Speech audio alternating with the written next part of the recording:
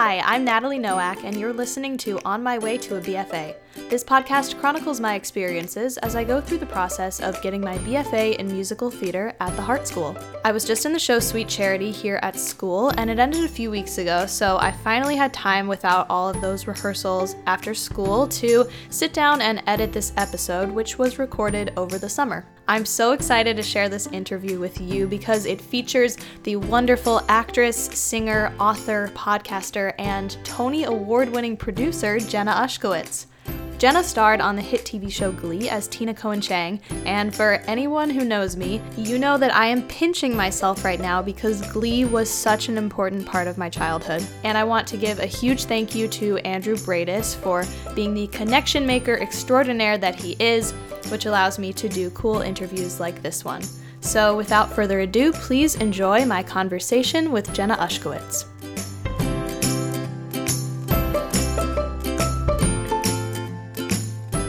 Jenna, how are you? I'm good. How are you? Good. So first of all, congratulations on your Tony Award. I think it's so cool, and I want to talk more about that. So we're going to get into that a little later. But sure. Thank you. Of course. So first, I'd like to start off with your college experience. I read that you went to Marymount Manhattan College. And did you always know that you wanted to study theater in some form in college? No, it took me until about high school because I had been in the business for so long. As a kid, it never dawned on me that that could be a profession. I always wanted to be a vet. My parents were like, she's going to make money for college and then, get out of the business. Yeah. So for me, it was very much, I thought I was going to go to Cornell and be a vet. And then in high school, I went to performing arts high school. And that's when I really learned about the actual craft of theater and then realized that this was something that I couldn't not do. So it wasn't until about time for applications that I really decided that I wanted to go into theater. There's a part of me, because we'll get into my actual experience at Marymount and my experience with a BA, but there's a part of me that almost wished I doubled majored or had done another major as well. I don't know that it would have changed the course of my career at all, but there's something that interesting about the thought of doing something completely different, because there's so many people who did go to school and there's also so many people who did not at all. Yeah, and what I've learned is there are so many paths that lead to what you Exactly. do, and it's there's no one right way. Just from talking to people. It's very personal. Yeah, exactly. It's very personal to the person. Yeah. So what was your experience like in college? What were your classes like? What did you enjoy the most? Well, I went to Marymount for, also Annalie Ashford went to Marymount. We did the same track. So she was a couple years ahead of me, and she did the 3-year track, and she was out and gone and all basically on Broadway right after that. And so because I was also professionally acting at that point as well and continuing that, I had an interesting experience, because a lot of schools, they want you to not audition. They want you to, hunker down and learn, what they're teaching you. So for Marymount, because, this was back in 2004. So it was really a brand new program. We only had a musical theater minor. So that was something that I had to sacrifice. I wanted a major. That's all I wanted, was a musical theater major or a conservatory. And then I realized that the perks of being in New York City, it was something that I had to sacrifice the one for the other. I'm really glad I did, because I think having a BA in theater performance and acting first was very important for me. To really hunker down to the brass tacks of acting, which you can't, for musical theater, sometimes, for me, it was music was a crutch. Music was the thing that filled the space. Mm-hmm. So that was definitely something that I really appreciated. We were the guinea pigs. So everything was now they have daily dance, where every morning you go to Ripley Greer or Pearl Studios and you take dance every morning. For us, it was completely optional. And it was at New Dance Group, which I don't even think exists anymore. So it was really, sometimes we would get off the train and be like, should we just go to breakfast instead? Because we didn't have to. We didn't have to. So it was very much we were like the tester, like, like the placebo for like, and I like that because everything is experimental. And I don't know now that I would have been able to graduate in 3 years had I not had had we had like this very solid program that was like yes or no structure. Um, I did take liberal arts classes. I did not go to a conservatory, so I took math and I took science, and I mean, I did it all, and I hated it, um, but you do it.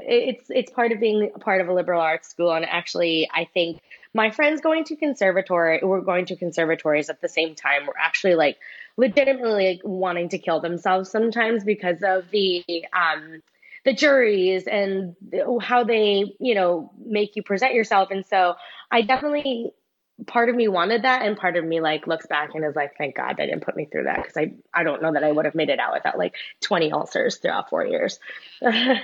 Yeah, no, I can relate to that. Yeah, and the guinea pig part was hard because like nobody really seemed to know exactly what they wanted from us, and so I had a really hard time. I almost dropped out a couple of times from school because um, most of our classes are performance based, and when I couldn't show up because I was auditioning or working, like that was a problem. And so I definitely had some issues with that, but other than that, like I'm very grateful I went, and I'm very grateful for my BA for sure. Were you in Spring Awakening while you were in college for part of the time, or was those two It totally? was 6 months after I booked. It was 6 months after. Okay, Yeah, okay. I was bartending in school. I was bartending and hostessing in school, and then yeah, it took about 6 months. So now looking back, do you think that does, and this is like we talked about how everybody has different paths, do you think that having a formal education in theater gave you any advantage in the business, or is it kind of just like just another step of what propelled you to where you are today? I mean, I guess a little bit of both. I mean, it definitely personally propelled me into to the actor I am today and the person I am today. I don't know that you necessarily need it, but I do think like I had a friend who started way after college and he didn't go to school for it. He didn't do anything, never really acted before, and is working on TV now. So it's just wild. But I do find that some sort of training is important for a structure for yourself, a structure for your preparation, a structure for your technique. Like there has to be something, at least now. You know what I mean? Like even if you didn't go to necessarily get a full 4 years or 3 years of school, but I think it's important. And it definitely like opened my eyes, like dramaturgy and like theater history. Like I didn't know any of these things. I didn't know I needed any of these things, but I definitely think it makes me a more well-rounded actor and a person, Yeah. and know how much is out there.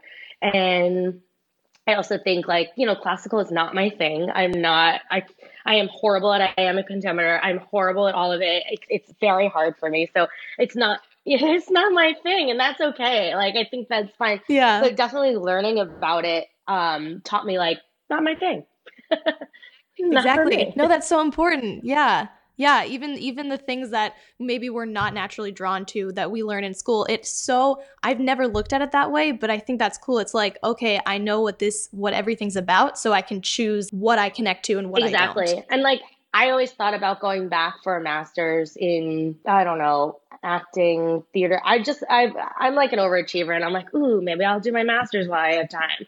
And knowing what I went through in college, I don't think it's for me. It's so much reading and it's so much dramaturgy, I feel like, and I so much history, and I don't necessarily think that's what I'm much more of an active performer in a different sense. And that's kind of why I like producing was more interesting to me. He was more active. So Yeah. Speaking of producing and all that you've done, I feel like it's so cool that you've been able to do so many things within the business and not just stick with one. Like I admire that, and I thank you. hope to do something similar. So I wanted to, before we get into producing, talk a little bit about podcasting, because you're the first person who I've interviewed who is a fellow podcaster. Yay! So I kind of want to pick your brain about that, because you did Infinite Positivities and most recently Epic Yeah. Fail. So can you tell me about those and how you started creating them? Sure. It was actually like in between my producing gigs that, this podcast role was kind of like, coming up in our social mediums. And I wrote a book in 2013 called Choosing Glee, all about my perspective on the world and how I realized that not everybody knows how to choose positivity every day, and not everybody. And so like little tips and anecdotes from my life and how I've sort of come up with this very optimistic, outlook on life. And so, out of that, my friend who was looking to get out of the restaurant business and start a podcast network, I happened to be in New York or like moving back, and he was like, "Look, I'm really looking to do podcasts." And I was like, "Well, I'm really looking to host a podcast." So as he was building up this network, he was like, you can be one of my first hosts and one of the first shows, and let's like structure your show." And so the first season was based off of my book and chapters and these amazing humans and successful people who I chose a topic for each one that sort of I thought might fit. And we just chatted about it. And I really enjoyed it. I feel like hosting is a whole other skill set that I had done a little bit as well. And so you really have to learn how to listen and curve a conversation. And I really enjoyed that. Yeah. That was something that I got into like in this weird little like world where I always feel like things just kind of fall into place the when they're supposed to. I like think about it and then like I say it out loud and then it kind of happens. Yeah. So that's been like my life really. It was like my book. I had mentioned to my manager. I had thought about it for a while. Was like, I'm too young to write a memoir. Like, let's not do that yet. And then I mentioned it to him and he was like, "That's so funny. A literary agent contacted me and asked me if you wanted to write a book." Oh my gosh. Things like that kind of fall into place. And so I've gone with it. And then Epic Fail was my second season, and it was most exciting because social media these days, there's all this positivity and there's all this preaching about, optimism and, quotes and, bloggers and influencers. And sometimes it can get really overwhelming. And I think like not everybody's happy all the time. Not everybody's positive all the time. It's just not realistic. So I decided to sort of turn the podcast on its head.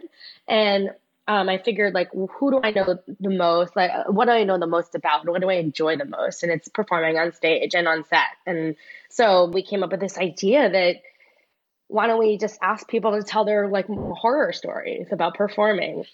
And everybody has them. I mean, we still go through them every day, auditioning in school, in life. Like it just happens. When you ask somebody, you're like, "Do you have that story?" They're like, "Yes, I have that story." I'm like, "Can you just come in and tell it on tape?" And so that's how Epic Fail sort of emerged from Infinite Positivity. So it was truly, they seem so different, but they are truly like one in each other, I think. And the reality is with people who are successful, all that, had great careers, all have these stories and they've all failed and they all are supposed to fail. So it's like, it's all a part of the success. So that's where that came from. Yeah, I love podcasting. I really enjoy it. I'm not sure, we're kind of on hold right now because my life's in a million different directions, but yeah, I mean, we had 2 really good seasons so far, so we'll see. Yeah, just from my perspective, listening to all the episodes, I was like, wow, these people who are seemingly, perfect, or we put them on a pedestal. Exactly. Yeah, exactly. It's like they make mistakes too and they mess up, and it helps as a young performer to hear that and be like, so it's going to be okay, Yeah. Mm-hmm. It's very real. It's very real. Yeah. And relating to podcasting, do you approach being interviewed in a different way now that you've been on the other side and you have interviewed people? Like, do you have a different perspective on interviews at all? Interesting. It was very different for me because it was more different to host than it was to now be interviewed, because hosting, you have to lead a conversation the way that you want. But now, yes, because I will ask before if it's a very specific podcast, I'll say like, what are you looking to get out of this? What are you looking to tell your listeners? Because then I'm not wasting anybody's time. And like, I can lead a conversation in the sense that like, I know what you're asking or what you're looking for. That's what I'm going to try and give you.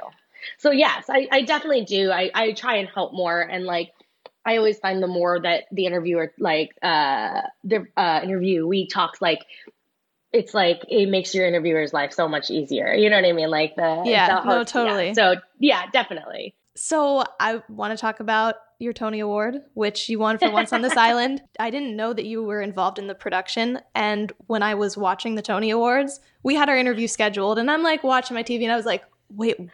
That's Jenna. What? And so then, of course, diving into that, I Really was like, funny. this is great. Yeah. So I just want to know how you got involved in producing and if it's something you always wanted to do. I never, if you told college Jenna that she was going to produce a Broadway show, I would have laughed in her face. I really would have. It wasn't until much later in my career that I really honed in on things that I never thought I could do. So like, first with the book, that was like the big one that I really was like, I can't write a book. Like I haven't written since I wrote a paper in school. Yeah. So that was very interesting to me to go, okay, so I can do this. And I've always had this kind of brain that's not always just accurate, but like I'm type A, I'm an overachiever, I'm very organized, like I'm productive. That's like, if you ask me like the quality that I think is like, I'm a productive human. Mm-hmm. So like that to me, I was like, okay, so how do I use this to monetize it in ways, you know what I mean, to make some passive income, like, because that's all we really want. I was approached by actually Ashley, who is a friend of Andrew's, and she's my producing partner.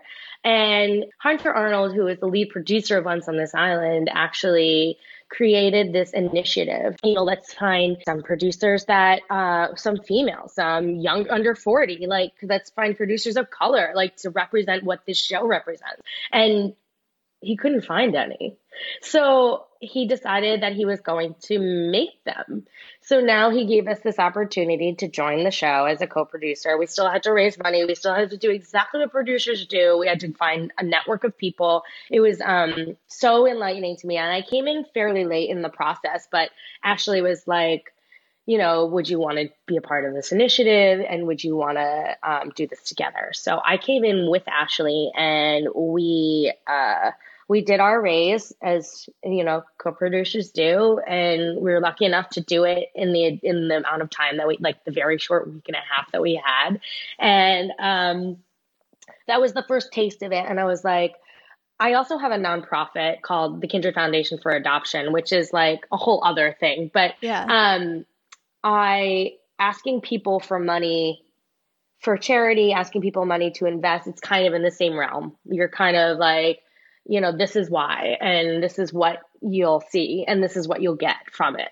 And so that was definitely like something that I had learned from the foundation that I didn't realize was going to be very valuable for producing. So that's really where I started to learn about like networking and all of my networking skills, more than just, hey, let's meet with a producer because there's a movie that they might like you to read, be a part of. Yeah. And so it was definitely a very different thing, but I kept quiet because, a lot of people didn't realize until the Tonys, just because like it's a whole new thing for me. It was incredibly scary. I took a very large risk doing this. I didn't really know what the payoff was going to be. Yeah, that's amazing. It's so silly and ridiculous, and still hasn't really hit me. Like it's only been like we're only like a week out, so I'm still like, oh, sometimes I'll remember, and it's just a lifelong dream, and so it's just a testament to, I think you have to like go with the journey, you have to go with like the way the wind takes you. It was never the way that I thought I'd ever be nominated or win a Tony in my whole life. Obviously, like it was just the last thing that I thought.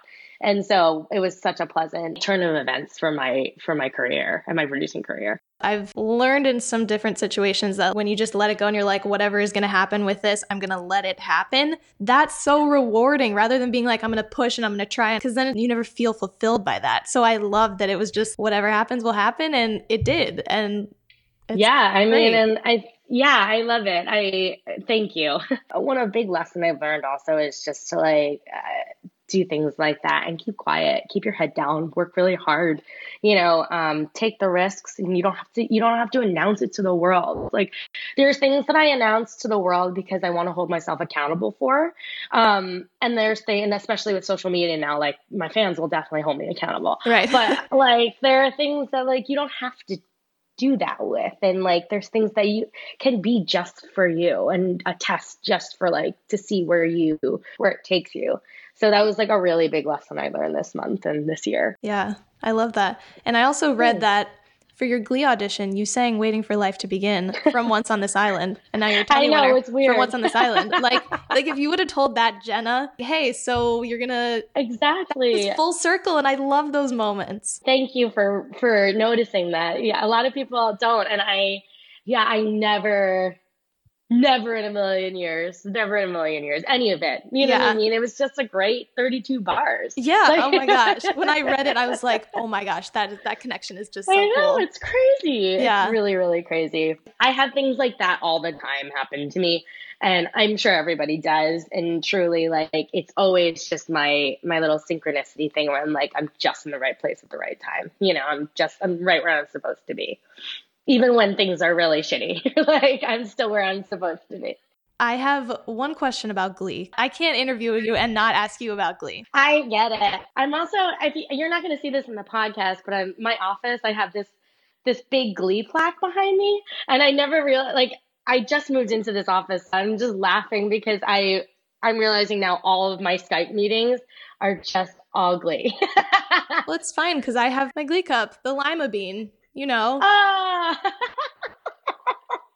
Oh my God, where did you get that from? My dad got it for me for my birthday when I was 13, maybe, because Glee was on from the ages of, it started when I was 10, and then it ended when I was about 16. So it's like that prime age, That's really funny. I have, we have wrap glasses. We have these glasses, like the clear water glasses that, and they have like the lima bean and breadstick. Yes, breadsticks. And like McKinley High. So those are actually just like in my cabinet. I love it. From an entertainment standpoint, especially when I was that age, Glee, it was everything to me. And it had a profound impact on my life. So I just want to thank you for that because you were definitely a huge part of that. Oh, thank you. I love that. And I'm curious about the preparation for some of the songs and how that differs from theater, just because when you had to do super emotional numbers, but you're on a TV set, I imagine it might go something like, okay, that was great, let's try it again. And you're surrounded by all this equipment. And when you're on stage, there's an audience right there. You can feel it. So